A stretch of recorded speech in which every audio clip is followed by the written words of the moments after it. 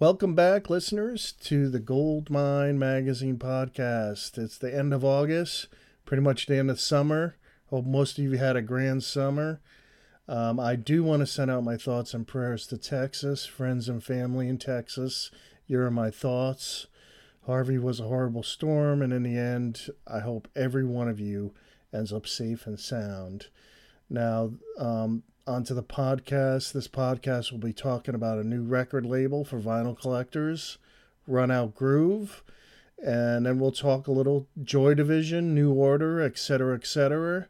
We're going to interview former Joy Division New Order bassist Peter Hook.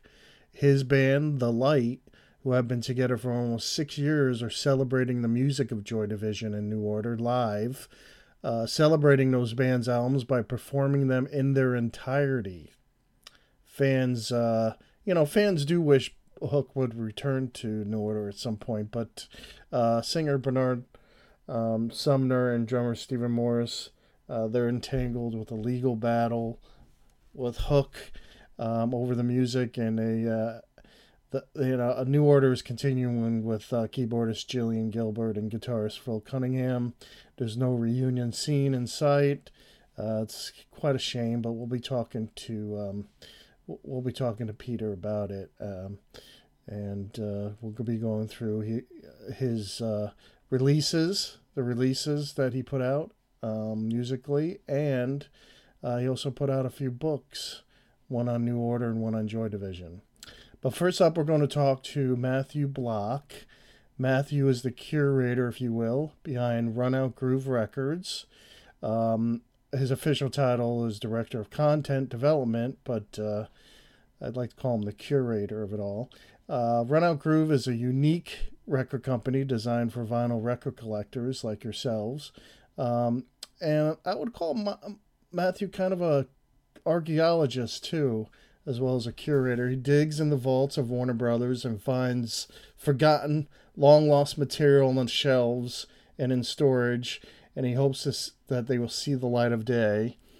And if you go to runoutgroovevinyl.com, each month the site will post potential projects, these things that they find in the vaults and the storage area, and ask for you to vote on each project, whether it should be pressed and sold, as it's kind of like a very interactive experience with the fans. I love it. I think it's great.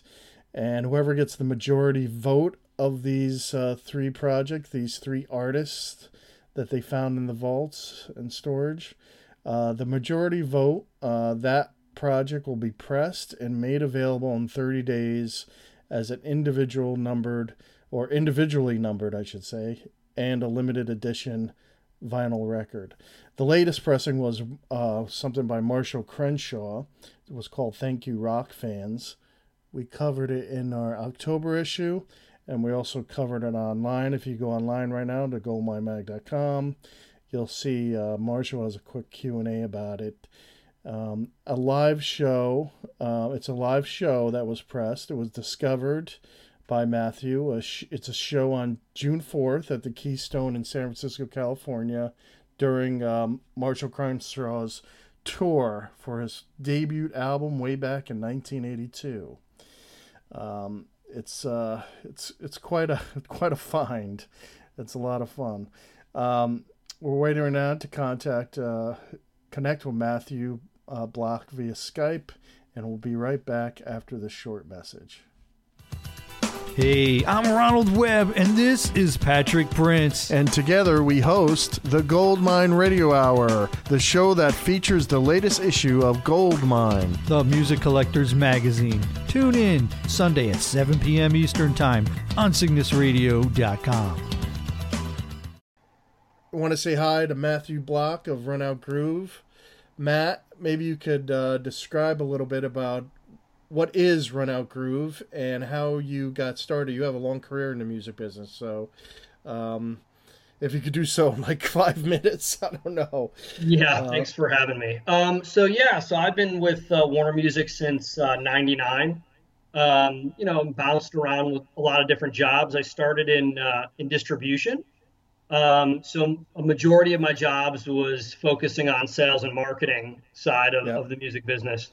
And then about a couple of years ago, I started doing third-party licensing for Rhino. Mm-hmm. So I was working with smaller labels like Sundays and Light in the Attic, and bringing them projects based on our catalog and our repertoire. And so I was really doing like catalog A&R. Uh, Yeah, so basically, doing catalog licensing for other labels, it really led me down the path of work, like going into our vaults, seeing material we have and putting projects together, and then we decided we should keep it in house. And so basically, the genesis of Run Out Groove came out of that. And then basically, grew into the fact that, I myself am a big record collector. So I thought like, well, we don't want to we want to define ourselves within the organization as being this kind of boutique label that focuses our energy on creating very like high-end, very limited, collector-oriented titles, digging deeper in our catalog. And that really was the goal, and to kind of get back to a place where people appreciated the attention to detail, the collectability of it, Right. which I felt is kind of I think that's kind of gone away a little bit. So I wanted to kind of get back to that point with what we're doing with Run Out Groove. So I go say, okay, I'm a record collector. Mhm. I hear about, say, Marshall Crenshaw's new product, and I go to the Run Out Groove site. Mhm. What should I expect, and how does it happen? I want that record. So, I mean, it's pretty simple. Like our website right now is designed to just feature the one title per month and 3 titles to vote on. And every time we do a changeover, which is once a month, and we announce a new title based on the votes we get from fans, we send an email out to all our subscribers. And at this point, we're close to having about 9,000 subscribers, and we started the label in January. So if you've subscribed and if you vote or if you purchase the featured title, we get your email and you're going to get notified about other Run Out Groove titles that you can order or you can vote on.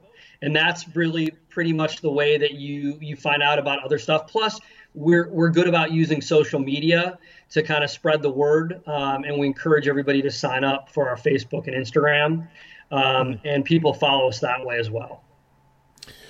So if I want to get Thank You Rock Fans, which Yep. is the new Marshall Crenshaw title, has it already been voted on? It was selected? Correct. And so that's been up since the beginning of August, and it'll run to technically it's supposed to run through 9/2, but we might because of the holiday, we might extend Yes. it a few days over the holiday and give people an extra chance to take a shot at it. So Well, even Marshall was happy about the product himself. He said that about 6 months ago, you contacted him with basically a photo of a tape box, yeah, and you said, "I just found this in the archives." yeah. Warner Archives, right? Warner Brothers. Yep. Do you know what it is? And right away, he knew what it was, and I guess it was used on MTV a couple of times. And the video, someday, some way. Yep. And you had someone mix it. Chris Stamey, is it? Is that how you pronounce his name? Yeah, yep.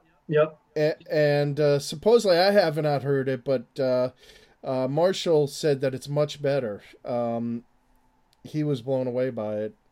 Yeah, the tapes we found weren't in the best of condition, and I think that what happened was they were looking to do video, and then they had a mobile truck that decided to just run the audio at the show that they did at the Keystone in San Francisco in 1982.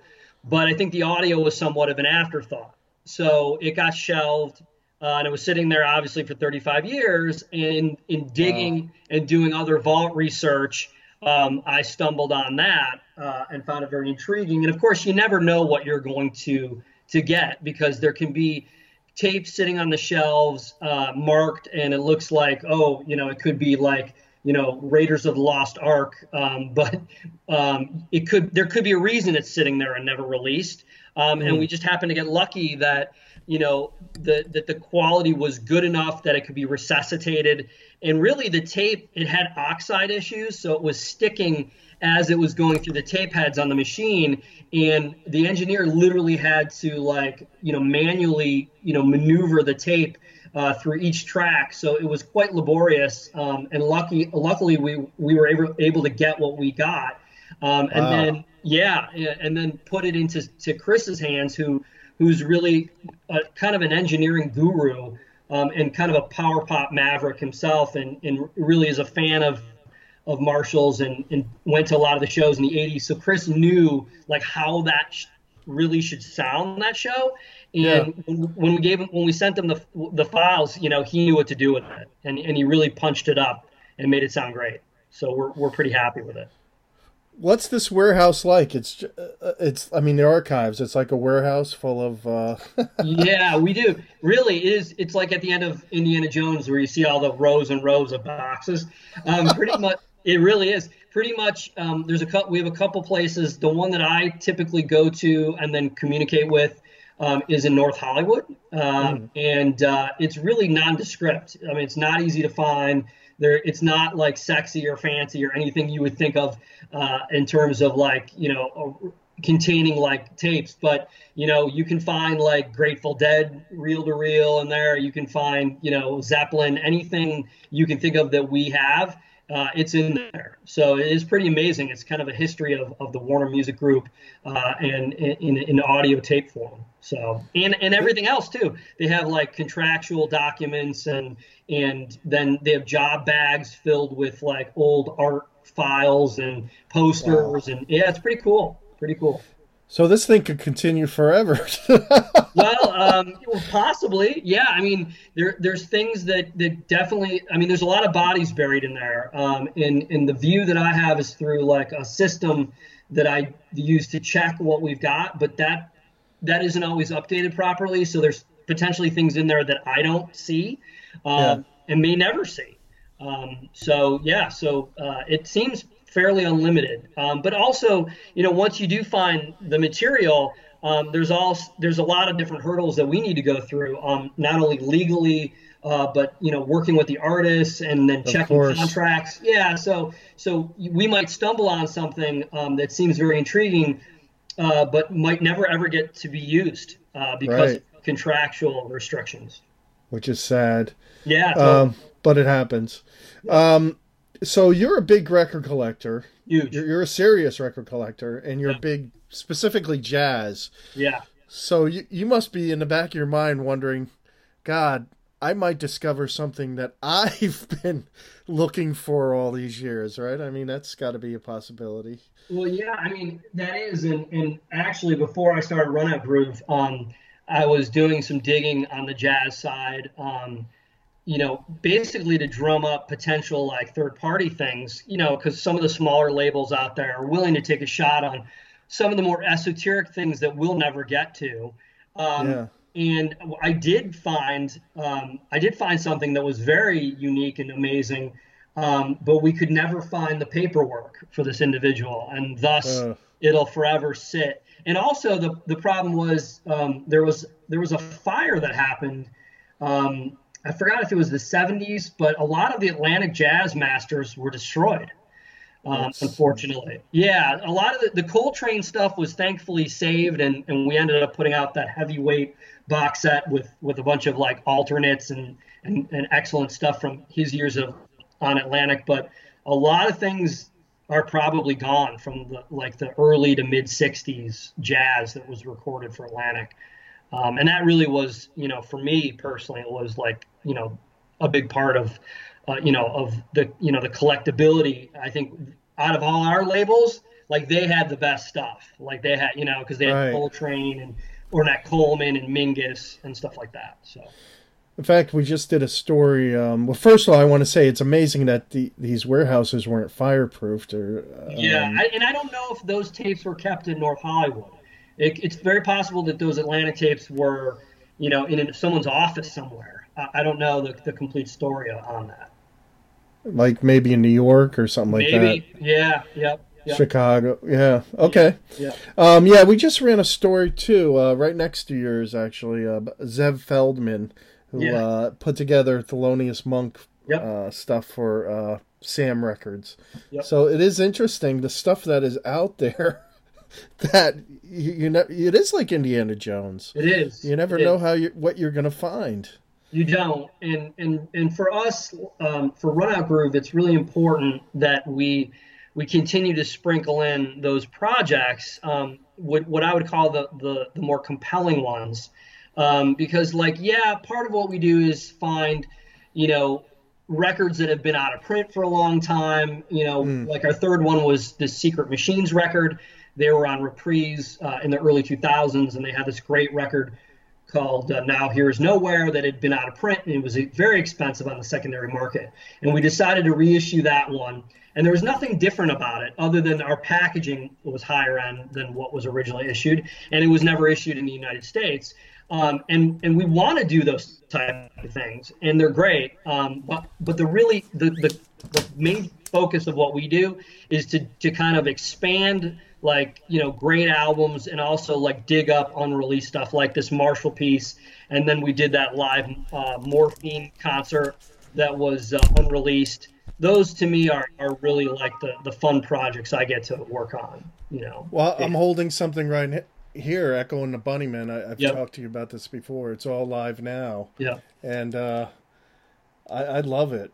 And it's the packaging too. You're right, is something that is important to collectors. Yep.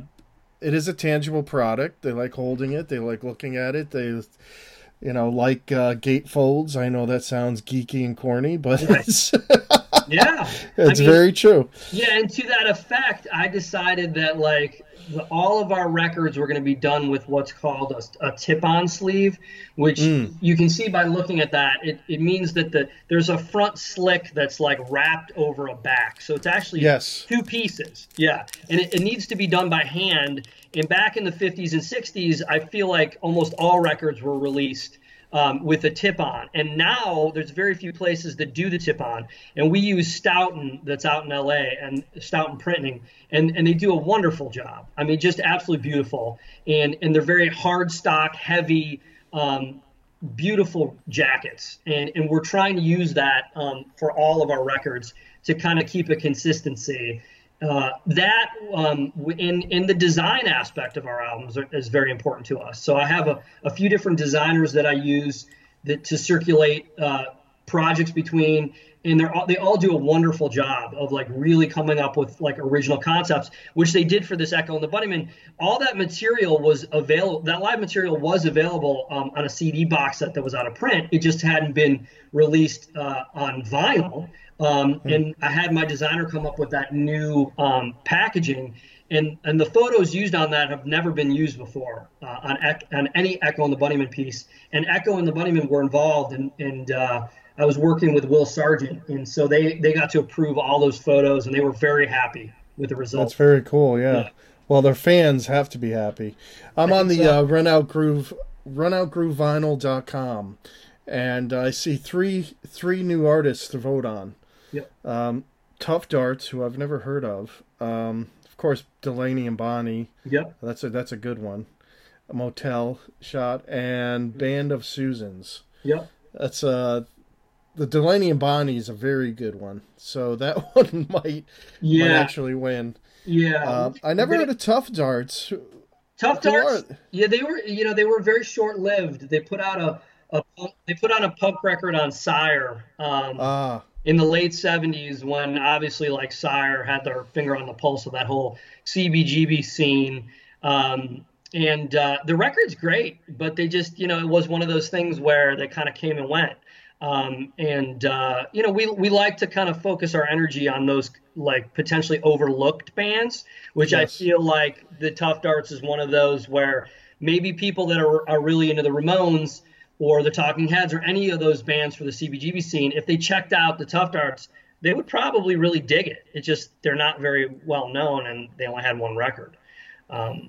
We like to when you come across some of these obscure bands, it's got to be hard you call up the musicians who've probably been haven't been playing for a while, right, or performing. Yeah, I mean, so basically, it's tricky. We don't work with every artist Right. that where albums are put up for voting, right? So really to work with an artist, the title needs to be pretty heavily like involved or changed, meaning Yes. either the material was unreleased, the packaging is considerably different, or the record was expanded, the artwork was changed, right? It was radically changed. If it's just a standard reissue, contractually we don't need to recontact the artist. In a lot of cases too, it's pretty obvious that most of our titles that win are ones that have like much more going on with them, so typically we don't take three very like involved projects and Right. pit them against each other. I think I'm thinking Delaney and Bonnie will win, Probably. even though I'm more interested in hearing the Tough Darts. But I'm going to vote on the Tough Darts. But Delaney and Bonnie will probably win. Yeah, the Delaney and Bonnie is a cool project because that record hasn't been reissued since it came out in '71. So it's not like you can't find it you can find used copies here and there, but it's not one of those things where it's easily found. And then the second LP is a whole disc of acoustic outtakes that we found in the vault that they did during those sessions. They were done in I believe Bruce Botnick's living room, and he engineered Motel Shop. Yes. I think to kind of give that like kumbaya, like, around the campfire feel, because the whole point of that record was trying to record while you're on tour, right? Like in motel rooms. And this second disc was them kind of jamming on acoustic guitars, hanging out and in what would have been a motel room. So then they were dropped by Elektra, right? Yep. Yes. Because they called up and complained. Yeah. They were pretty harsh. Yes. I remember we did a story on the album. So there was a split with the record company and the artist right there. So which is a shame because the record's supposed to be really good. I haven't heard it, but it's supposed to be very good. Yeah, it's great stuff. And then our version would have, if it gets finally voted up to our next feature, our record would use there was an alternate French cover that was only released in France, which it shows that matchbook of matches. Yes, I remember that. Yeah, we would use that because that's not obviously never been available in the U.S. as kind of like a different spin on the packaging. So. Yeah, because I think the U.S. one is the it just looks like a door. Motel door, right? Yeah, so I was gonna say. Yeah. Okay, great. Well, do you also get involved with Record Store Day at all, or? Yeah, we're looking to do that. Actually, we've been talking about having Run Out Groove pick some Record Store Day things where fans could vote on it, but it wouldn't be available for sale on our website at all. It would just be fans can vote, record stores can vote, and then that title would end up in the stores for Record Store Day.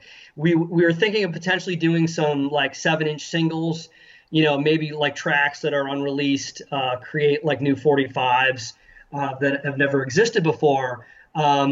And there's one other project, I can't speak about it right now because it's just in like early phases, but a potential double LP of an artist that we're already looking to put a project out on. So yeah, we would like to get involved with Record Store Day. I think the Record Store Day idea would be great. Yeah, I mean, you just got a built-in audience, and where people are, going to the stores on that one day, and then the stores are even getting, people that don't regularly walk into record stores. So it's just a great marketing day, to feature stuff that may get overlooked because it doesn't get marketed in the bins at the stores throughout. It is. I think some old timers don't get Record Store Day, but are missing the point. It's about, it really is. I mean, yeah, sure, some of the records are expensive, but it really is about embracing the idea of an indie record store. Complete. Celebrating. Yeah. Absolutely, yeah. So I hope you guys do get involved with that, and I thank you for the time. Yeah, thank you. Because I really dig Run Out Groove and the whole idea behind it. RunoutGrooveVinyl.com. And I want to thank you, Matt. Thank you We'll for be having me. talking more and hope to have you as a guest on the podcast again. Would love it. Thank you so much for the Okay. time. Okay. Okay. Thank you, Matthew Block of Runout Groove. Again, go to runoutgroovevinyl.com. A very cool label, very interactive with fans of vinyl records. I think you'll be very pleased. Okay, before we go on to Peter Hook, I just want to give some shout outs, some editor recommendations for a few new releases that I really enjoyed and think you should pick up. Eagle Rock just put out an excellent Stones live CD. Ladies and Gentlemen, the Rolling Stones. It's actually the soundtrack of the film of the same name. And it was shot over 4 nights in Texas during the Exile Main Street tour in '72. And I got to say, it's one of the best. I like Get Your Ya-Ya's Out, but this is one of the best Stones live performances. You know, everything from, the first track, Brown Sugar, Bitch, Gimme Shelter, Dead Flowers, Happy. It's quite a it's got 16 tracks. It ends with Street Fighting Man, and I enjoyed every one of them. I'm a little biased because I'm a Rolling Stone fan. I listened to all their live stuff through the all their different eras, even up till now, and I love the Ole Ole Ole movie even, but I gotta say this is when they were in their prime, and Mick Taylor sounds great on guitar, as well as Keith. It's worth picking up. Again, it's just out on CD on Eagle Rock, and it will not disappoint. Anyway, another one that I liked, and this one goes back to 1987. It's Suzanne Vega's Solitude Standing album. And, Tom's Diner. It's put out by Culture Factory. It's a limited edition. It's I love these CDs that they put out that are vinyl replicas, and this is a collector's edition, limited to 3,000 copies. And it's high definition. It's been remastered. Um, I love that it's got all the original album and cover art. It's got the original inner paper sleeve. And the thing I love the album by itself. I know it's not for everyone because it's kind of mellow, but I was disappointed in one thing, that there weren't extras on it, but I know Culture Factory wanted to keep it as is. But that one is worth as a vinyl replica in your collection. They probably still have it, but you should check it out before it's gone. There are only 3,000 copies. Now, we're waiting for we're on the line, waiting on the line for Peter Hook. We've been on hold of his hotel service line. We're going to talk to Peter, as I said, about the release this year of his band, The Light. In celebration of Joy Division and New Order albums, they released 4 albums, and their performances of albums in their entirety of, I'll go down the list, Joy Division's The Closer Live and Tour 2011 of The Light, New Order's Power, Corruption, and Lies, the Tour 2013 of The Light, Joy Division's Unknown Pleasure, the Tour 2012, and New Order's first album, Movement Tour 2013, live in Dublin. Peter also published 2 books in the last few years. One is called Substance, Inside New Order. The other is called Unknown Pleasures, Inside Joy Division. Very good. You should check them out. Go to Amazon.com, see if they're available. They should be. And The Light will be performing Substance on tour until spring of next year. And that's when they hit the States for that tour. And that I'm looking forward to. That ought to be a good one. And I'm sure maybe it will come out as a release from Peter Hook and the Light. Anyway, we're connected to Peter Hook's hotel room. Here we are. Hello. Hello, Peter. Hello. How are you? Not bad. This is Pat from Goldmine Magazine. Hey, mate. Are you all right? Yeah, sorry about that. I was stuck in Hotel Cosmopolitan Purgatory. Oh, good. Sounds good. Their lines were busy. Oh. Have you now? I noticed this release on vinyl for Record Store Day. Have you done a Record Store Day release before? Yeah, we've done two actually. We've done Ceremony that we redid, and we also did Ideal for Living. Were they both 45s or? No, they were 12 inches. Oh, okay. The audio quality on these they're excellent, man. What were you taping, knowing you'd put something out in the future on disc?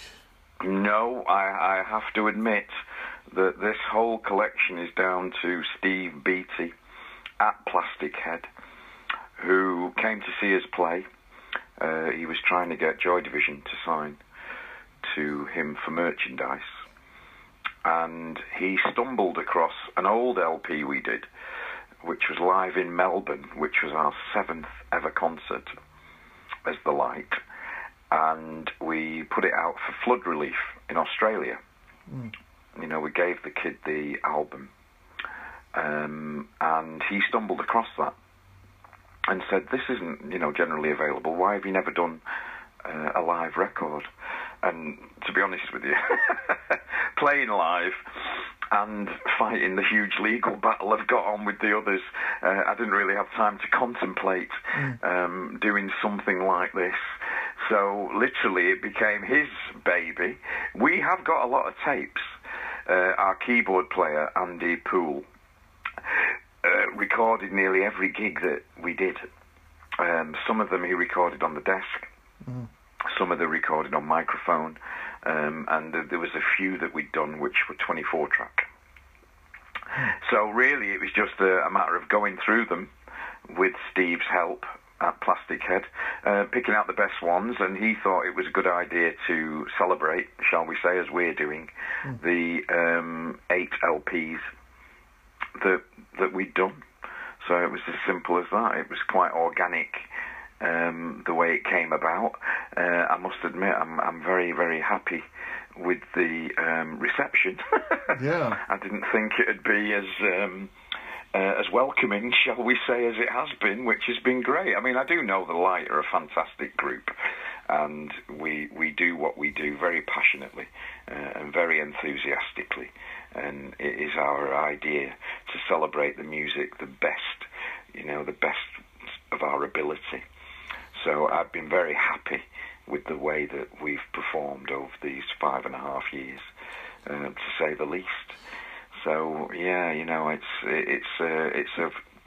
it's like the crowning glory to have them, done at such a high level with Steve on CD and download and vinyl, And I mean, I must admit, when he gave me the vinyls last week, it was a fantastic moment. It was they're really well done. Yeah. He's done most of the preparation and overseen our artwork ideas. We were very careful. We're not allowed to use the proper artwork because Bernard and Stephen wouldn't agree to it. Yeah. So the thing is that we had to use something that was derivative, but so keeping an original flavour, but sort of using it to show that we are different, if you like. Yeah. Well, one thing that you do capture is, both bands, Joy Division and New Order, played the music louder and more aggressive live, at least in my opinion, and you carry on that sort of tradition. Do you agree? Yeah, I mean, that's easy. Yeah. Actually, to do, because it feels fantastic. Yeah. The thing that used to piss me off about New Order before we split up was that everything seemed so you know, it was like it was all done on sufferance, and it was debilitatingly frustrating, you know, to see Bernard's attitude. Although he seems to have been kidnapped by aliens and they've sent the wrong one back, because, you know, since they reformed New Order, he seems to love gigging now. So I take it I must have been a right bastard to work with. So he's, you know, for him to get his joie de vivre back. But the thing was, is that at that time, it was like fucking pulling teeth, and everything was played, I felt, quite lackluster. So it was wonderful, if you like, to find people, and basically this lot are Monaco, that, you know, we've worked together for a long time. It was just good to get with those people, and we love it. You know, we absolutely adore playing it, and I think that shows.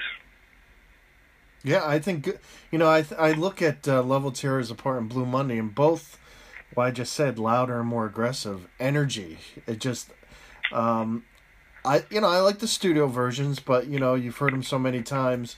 It's good to hear them live like that. It's nice. Yeah, I mean, you know, I watch people every day doing shit jobs, you know, that they hate. And I've got a fucking great job. Yeah. And again, when I was with them miserable bastards, I couldn't understand how they could act the way they were with this. It's such a gift. You know, to be able to play music, to be able to tour it, and to be able to be appreciated for what you do is really, in this day and age, it really is a gift. Yeah. You know what I mean? And I'm glad to have got it back. Yeah. You know, it was quite odd, really. You know, in the years in between New Order splitting up, Freudian slip there, and I DJ'd. You know, I'm playing somebody else's music and getting paid is pretty good. Yeah. It's a pretty good job. But then to get back to playing Joy Division in 2010, and the reason was simple. You know, once you were outside the protective cocoon of New Order, it made me think, why have we never celebrated anything to do with Joy Division? Never. Yeah. 1, 5, 10, 15, 20, 25, 30. This is fucking ridiculous. You know what I mean? And it was about celebrating Ian's life, his legacy, and his heritage. The fans wanted it. Well, I mean, I didn't know whether the fans wanted it or not, I have to say. Yeah. At that point, I wanted it. Yeah. You know, and we did those first gigs to 200 people. Yeah. And then to end up a few years later playing to 5,000, be it in Mexico or Brazil, and a lot of these kids are very young, I think is a great compliment to all the musicians of Joy Division, not just me. Well, the first gig where you performed Unknown Pleasures in its entirety, that was 30 years after Ian's death, correct? It was... on the day, yeah. Yeah, it was... It was a charity gig, yeah. Right. And then it went so well. That was the 200 people, right, you were talking about? Yeah. Okay. Yeah. Well, that went so well that you decided from there to do other albums, correct? Well, to be honest with you, we started getting offers to do it in other places. Yeah. Which was the inducement. It seemed logical to me to do all the albums of Joy Division because on 31 years, we did Closer. And then on 32 years, we did Still. You know, I'm quite happy to say actually that the only place we played Manchester was when we played Still in its entirety. So that's a hell of an achievement. It then made me think, well, why stop there? You know, most of New Order's early material had not been played for donkey's years because Bernard seemed to be allergic to it, you know. Right. And I must admit, one of the great things about watching them pretend to be New Order now is that they're still playing the same old set over and over again with a few songs from Music Complete in. Yeah. You know, so I'm like, well, as my wife said to me, if you were there, you would be boiling with frustration. Yeah. You know, and it's absolutely true. Tastes and people change, and Bernard and I had reached a crossroads. His idea for the group was completely different to mine. His idea for the materials were completely different to mine. His attitude to touring has always been atrocious. He's always hated it, and he's always done it as little as possible, which, again, was completely different to my attitude. His attitude was that the song written in the studio was the best version, and my attitude was that the song played live was the best version. So, the writing was on the wall, more or less, as soon as Ian died. It was amazing that we stayed together, shall we say, as long as we did, Well, I think the irony to all this is that New Order was quite a good live band. I didn't get to see Joy Division, but I saw New Order maybe about 10 years ago in New York City, and everyone thought, okay, this might be the last time we see the band. A guy next to me kept yelling out, "We're watching history. This is the last time we might ever see New Order play." Well, he wasn't far wrong, was he? Because he's certainly not fucking New Order now. But it was damn good. Then I haven't seen them since. But I mean, you see, it was interesting, really, because I enjoyed it. That's all. The fragility when Gillian left, sort of left with us, and Phil was a much more physical, shall we say, player, and he was a much better guitarist than Gillian ever was. So really, your fragility sort of disappeared. So when you saw us, it was without Gillian, with Phil, and we were a different band. We were a different band. But it's interesting. The thing is that doing the New Order book showed me that really, because of the legal action that's ongoing at the moment, which is horrendous, it's absolutely the worst thing that I've ever been through in my life. Yeah. The thing is that you think everything's shit. Yeah. And when I went back and did the New Order book, and I realised what New Order achieved in the 80s, because, we started on May the something. Well, we started the day after his inquest. And we finished in 1990 with the England World Cup song. And that 10 years, we literally conquered the world. We really did achieve something. So it actually gave me a lot of heart and a lot of satisfaction from doing the book, because when I look at the position that we're in together now, it's absolutely heartbreaking. Yeah. It really is. But no, we did. And it was interesting because, the whole point about punk, to me, was it was about being awkward. It was about not doing what everybody else did. It was about doing things differently. It was about finding your own way in the world. It was about anarchy, chaos. We were very lucky that we had a unique talent behind that ability to cause anarchy and do chaos. Tony Wilson at Factory Records was a complete maverick. Rob Gretton, our manager, compared to most rock managers, was like another maverick. So you had a heady combination of people backed by this wonderful material. You couldn't go wrong with that material. I defy any manager, any record company to fuck up. But unlike Joy Division or New Order. Well, unlike other bands. They tried. And almost succeeded. But the thing is that your attitude, like not putting the records on the singles on the record, and, being awkward playing live the way we were very unrehearsed, very immediate, we didn't give a shit. That attitude really suited you. You were young. I like that. I'd like to do that. I loved it. It was absolutely fantastic. And I must admit that it only changed when we moved to London Records.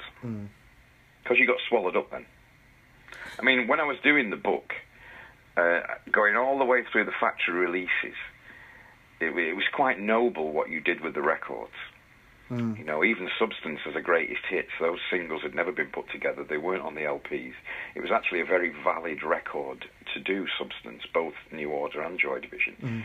But then when you get to how London acted as a normal record company, there was hundreds of remixes and repackaging, over and over again. You really, really did become a commodity. Now, the thing is that we actually became a commodity after we'd been going for 15 years. Most bands are a commodity the moment they sign. So we had a pretty good run at being awkward, anarchistic, very self-indulgent, and it inspires a lot of people. That attitude inspires people. Well, I remember I bought that, it was a box set with Eagle with a disco ball, New Order remixes. I didn't really like the remixes. I'd rather stick with the real stuff or hear it live. You see, the remixes were done by London and Warner Brothers, weren't they, you see? Yeah. So it becomes a great commodity. It's like, it's that old adage, isn't it, as if you throw enough shit, yeah, some of it'll stick. I noticed that my son was showing me, I hate to go on about this, Music Complete, again. They've done Music Complete, they've done Complete Music, and now they've done another EP of remixes. And really, you're just thinking, oh, fucking God, pack it in. You know what I mean? It is shameless repackaging. And I have this argument with Warner Brothers all the time. The thing that people like, and I'm a fan, don't forget, and I'm a consumer. Yeah. And the thing that I like is when people make an effort with a record. Yes. Like I thought the Led Zeppelin box sets. Yes. Where you got the vinyl of the record was wonderful. And yes. Yeah, I said to Warner Brothers, and thank God they've actually taken it on board, this is how you should do ours. Yeah, I agree. Flyers, posters, all the contractual stuff. People love it to They see do. how it happened, Well, and I said, make sure you put in input from the band now. Yeah. And that's always the thing that people don't do. They don't put input from the band now. And because we're at each other's throats, it's very difficult to put that input in. So I do hope they take heed of that. But they are doing the box sets in the way that the Led Zeppelin ones were done. Good. Because you can make a box set as wonderful as you like, design-wise, but it's got to have the substance, as you say. Yeah, exactly. No pun intended again there, you see. But I mean, it is weird. It's weird to, when I did the New Order book and you saw all this stuff written down in one place, you can document the rise and fall, shall we say, on the timelines of, and, when the timeline gets to London Records, it's unbelievable, the change in the group. Well, it's quite frightening. But I mean, we had our moment, and we changed the world. Now it's time for somebody else to do it. You know what I mean? At 60. Well, fans still think that you and Sumner and the rest of the guys will play Kumbaya and do a reunion. They still have hope. They still have hope. Sadly, the lawyers have managed to keep it at boiling point, shall we say, for 6 years. So it's like the worst fucking divorce you've ever had. Yes. Ever. This has lasted 6 years and is still boiling.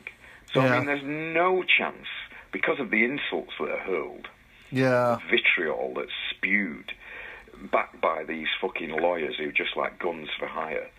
The thing is that it ain't going to happen. And there's not even been a cooling off period yet. And me and Bernard agreed to split 10 years ago. Yeah. And it's never cooled off. So from 10 years, when we agreed to split at a meeting in Manchester in 2007, we've been at each other's throats for 10 fucking years. You don't even do that with your ex-missuses, do you? No. People tend to move on after a couple, 2 or 3 years. But bloody hell, we're still at it at 10. I take it as a compliment. The longevity? I really do. The longevity of it? Yeah, the fact that he's so fucking annoyed with me for splitting the band up. Well, it seemed back at the time that he wasn't even sure he was going to carry on. No, I mean, I do, and this is me, call me an old cynic, right?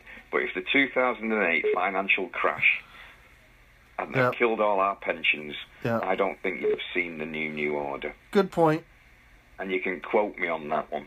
That's a valid point. A big financial influence with that crash. And hey, if you look in historically, it affected a lot of groups, didn't it? A lot of groups have to do it because they know nothing else, right? I mean, Eagles in being one. What was their tour called? Oh God, Hell Freezes Over tour. And they're going to be playing again, even though one of their, critical members died. I mean, it's crazy. But, it's weird, isn't it? I mean, the thing is that it's a very strange position to be in, because I saw it with the Stone Roses. Yeah. Very close friends of mine. And if anybody deserved it, it was the Stone Roses. Yeah. They had such an awful ride when they were the Stone Roses. It was criminal the way that they were, treated. And they had such bad luck. It was awful. I was delighted when they got back together again. Yeah. And, of course, have been huge in England. Not so huge in Europe and America, I don't think, but they've been huge in England. And to see them finally get their payday 30 years later. But some bands are still absolutely weird. Adding on to the payday, I mean, I have friends who are big Who fans, and they call them the Two. Because they...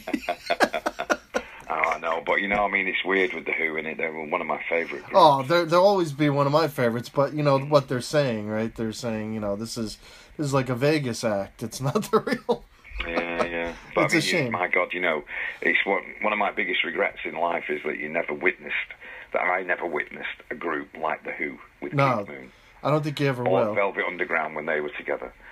Or the Doors, on my 3 top 10 bands I would have loved to have seen in their heyday. Yeah. They are 1, 2, and 3, not particularly in any order. It would have been absolutely wonderful. I was gutted, actually, because Quadrophenia is my favourite LP. Yeah. Nearly of all time. And when they got back together and did Quadrophenia... Yeah. But it can backfire on you, this, when the bass player of Nirvana did their LP... Yeah. There was a review that I saw, and the first line on it was, "I blame Peter Hook for this."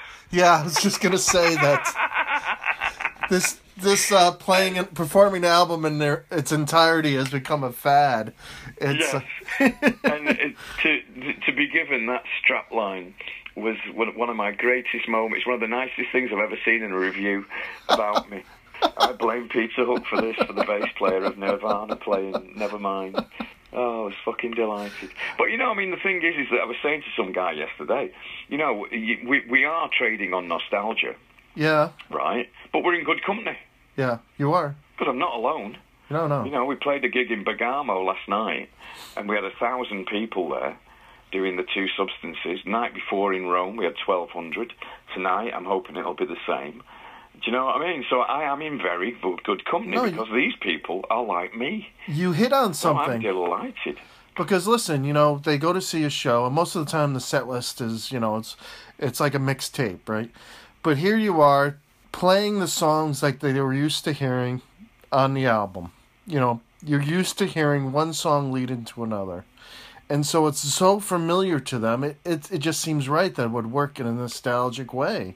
And but the interesting thing is, it's very, very difficult. And it was Martin Hannett that taught us how to put an album together, how to make sure that the keys were sympathetic. Which at 20 years old we thought he was just talking out of his arse. You know what I mean? And then of course later you realise, oh my God, this is how you make a classic album. And he did such a great job. So the artistry in putting an album together, it was really, really hard work. Yeah, every one of our albums has been really hard work to put together. And it's kind of like we got to the last one, actually, waiting for the siren's call, because Barney decided in his infinite wisdom that he'd do it all himself. Well, it's kind of like what that one of them, like that fan was shouting at the concert, right? We're witnessing history. When you lay down an album, that's history. I mean, it's marked, right? I mean, I still love them.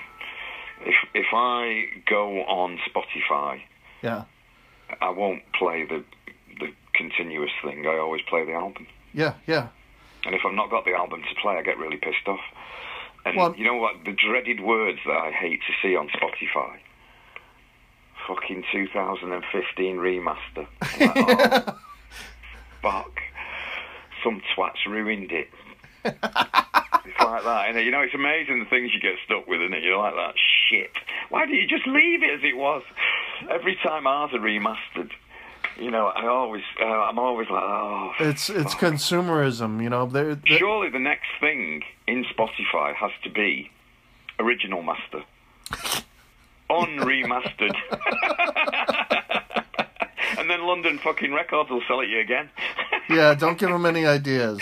No, I've got to go, mate. All my phone's going. Okay. Well, thank you for taking the time. Yeah, thank you for taking the time. And I hope, listen. I enjoyed it, actually. It was a laugh. I hope you play New York. Take care. No, I will. I'll be there soon. All right, bye now. Bye-bye. Thank you, Peter Hook. It was a pleasure. And Goldmine listeners, this is Pat Prince, editor of Goldmine. Please go to goldminemag.com for exclusive stories, and also pick up the issue in select record stores and select Barnes & Nobles and Books A Million on the newsstand. Next podcast will be in September. We have 2 a month at the beginning and end of each month. And the next podcast will be talking to Gerald Scarfe. You all know him as the artist for Pink Floyd, especially The Wall. And we'll have other surprises as well. Thank you for listening, and see you next time. Bye now.